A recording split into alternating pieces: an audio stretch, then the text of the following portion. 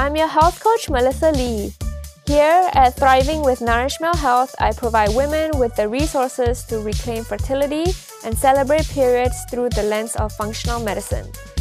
It is time to empower ourselves with natural solutions over band-aid medicines. We will get to the root cause of symptoms to see the bigger picture. Let us find the ability to heal ourselves, get back to Mother Nature, and live in a healthier world.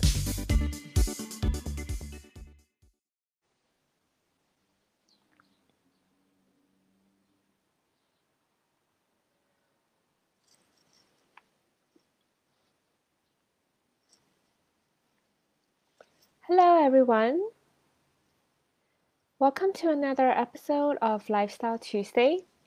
Today we're going to be talking about how to avoid blood sugar roller coasters. And if you are someone who has a lack of energy every day and you rely on stimulants to get through the day, this is definitely for you. First up, if you are listening on the podcast, do remember to leave a review if you find this podcast really helpful for you. And for those of you in the Facebook group, if you are here live, you can jump on to say hi or drop in some comments. I'll be really happy to say hi to you. So I want to be talking about blood sugar levels today because this is in line with my new event coming up next week. So I'm going to be hosting a Take Back Your Energy workshop on Saturday, May 22nd. And this is going to be on Zoom. It's going to be a 2-hour workshop from 8 a.m. to 10 a.m. PST. And I'm collaborating with my health coaching friend, Tristan. And basically, we are going to be, sharing with you what kind of foods are great to incorporate into your breakfast and what kind of morning beverages you should have in order to kickstart your day in a better way so that you don't rely on coffee to get through your day, and so you don't have midday crashes and you don't have symptoms like brain fog or you just want to take a nap at any time of the day. So just to get started, we should talk about blood sugar first. So what is blood sugar levels and how does it, impact our energy levels and how does it impact our hormones?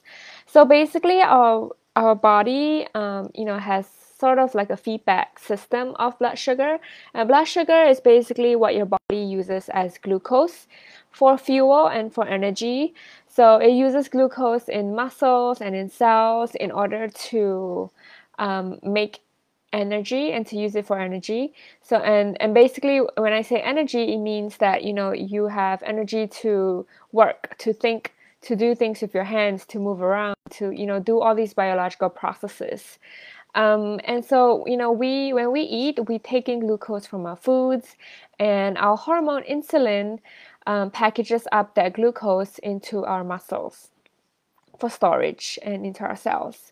But whenever we have too much sugar and refined sugars, all of this excess glucose actually turns to fat because either our body has nowhere else to store the extra glucose, the extra sugars coming in, or you develop something called insulin resistance. And basically, this is a drop in insulin sensitivity in your cells. And this can really perpetuate the development of diabetes later on and all sorts of metabolic syndrome dysfunction symptoms. So I want to really focus on blood sugar because excess glucose and having a dysregulated blood sugar level can really contribute to inflammation in your cells.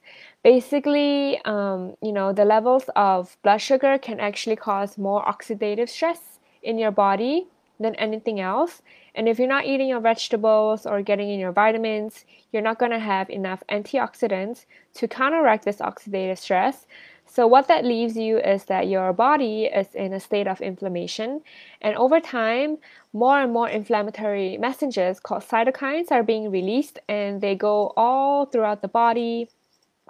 They can be released in the gut as well, and they travel throughout the body, and they can cause mood swings and worsening PMS symptoms, disruption in your sleep, disruption in your hormones, for example. And this can also be a contributing factor of PCOS and the lack of ovulation and irregular cycles and so on and so forth. What we want to also remember is that our hormones are all in a soup. So whatever that is affecting insulin will affect cortisol, will affect testosterone and estrogen and everything else down the line. And so, when we have too much sugar as well, it is considered a form of stress by the body. And when we have too much stress, cortisol increases. And when cortisol increases, that contributes to a dysregulation in all your other hormones. For example, in PCOS, if you have too much insulin, if you have too much cortisol, that can actually prime your testosterone levels to increase, and that will worsen your acne or hirsutism symptoms, for example. And so, when we think about energy-wise, so energy production happens in our mitochondria, and our mitochondria is just basically organelles that are not bacteria. They're not really kind of like they're separate from us, but they kind of evolved to join with our cells like eons ago. And basically, they're powerhouses in each of our cells, and they produce energy in the form of ATP. And when we produce ATP, we need oxygen, we need water, we need nutrients and antioxidants to help our bodies fight against too much oxidative stress, and also to help with energy production. So when we think about our nutrition, this is really important because we want to have meals that not only keep our blood sugar stable, but they also help our mitochondria act optimally, and also keep your energy sustaining all day long. So when you think about energy levels, when you think about why you're so fatigued all the time, really think about your blood sugar levels. Think about how much sugar you're getting into your meals. Are you eating a lot of snacks, for example, that are sugary?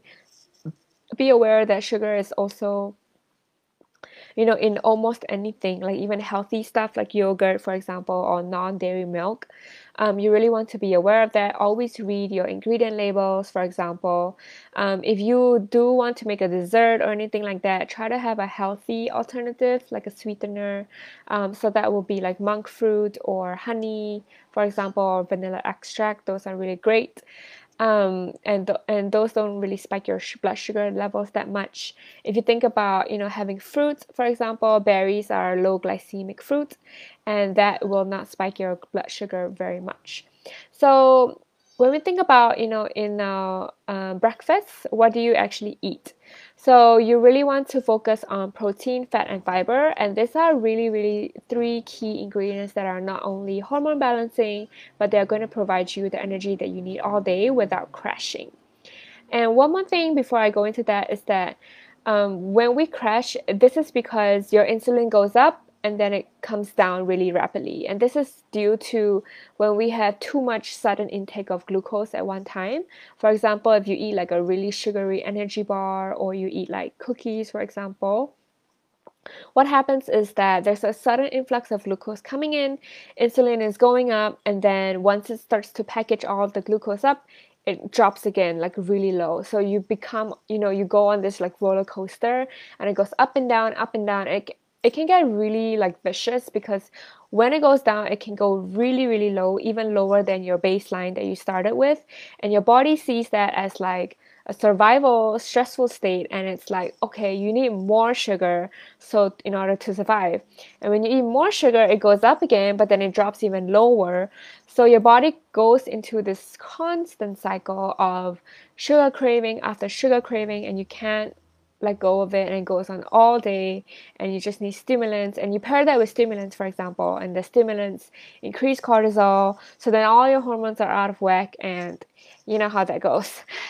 So what we need to do is actually break that cycle. And if you're someone who wakes up really groggy and you need your coffee, in the first place, it's fine. You can do your coffee, but make sure you're eating something, because coffee by itself can increase cortisol levels, and we don't want to just have that cortisol spiking for no reason. So really pair that with a meal that has protein, fat, and fiber in it. The fiber also has phytonutrients, and this is going to really slow down your digestion. It's going to bulk up your your waste products. It's going to keep you full, for example. So protein and fat are also ingredients that are going to keep you full, and satiety is the main thing. We want to be full because if you develop insulin resistance or a lack of sensitivity to insulin, you're going to disrupt your hormone called leptin, and leptin is basically the hormone that signifies that you're full. So when leptin goes out of whack and ghrelin, the hunger hormone, is like, coming out in full force, this is also another reason why you might be binge eating throughout the day. And so, all these hormones that regulate your appetite, they are very, very influenced by insulin and by glucose. So when you eat ingredients that have, like protein, fat, and fiber in them, it tells your body like, okay, these are good ingredients. It's going to give you the nutrients to make energy, and it's also going to keep me full. So then once it's full, and it's also, it doesn't spike your blood sugar that high. So when your blood sugar levels is stable, your body is not reacting so much because it doesn't have anything to protect you. It's not trying to make you survive. It knows that you're in a good place. And when that happens, you tend to be in a clearer state of mind the entire day, and your energy levels don't crash, especially like after lunch, for example. So this is one of the, ideal situations or days that you want to have. So you wake up, have a meal with protein, fat, and fiber in it, ideally. You can have your coffee if you want to, and then at lunch or at dinner, also having that protein, fat, and fiber in it. So now, obviously, you do want to have carbs. I'm not saying you can't have carbs, but the carbohydrates wise, you want to have, things like sweet potatoes or quinoa or brown rice, wild rice, anything that doesn't really spike your blood sugar levels too much. And carbs shouldn't be like the biggest portion on your plate. And I used to be someone who did that too because I love my rice. But really try to pair it with good protein and a high quality fat, so that is going to help your blood sugar level stay stable as well. And this is really important for women with PCOS, obviously, because women with PCOS, a lot of us have insulin resistance or have some trouble, utilizing the hormone insulin. And so when that happens, the signaling between our ovaries and our brain also gets disrupted. And so when that happens, we tend to end up with like lack of ovulation and irregular cycles and all kinds of period problems. So when you have PCOS, definitely look at your blood sugar levels also.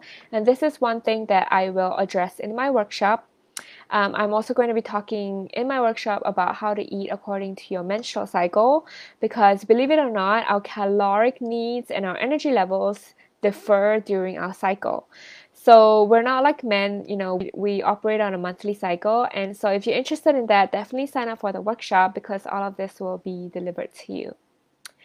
And so, sources of protein, fat, and fiber, I'm just going to list out a couple of examples. You probably already know, like fiber comes from a lot of vegetables, all kinds of vegetables, a variety of them. Make sure you get colors in so that it can diversify your microbiome as well.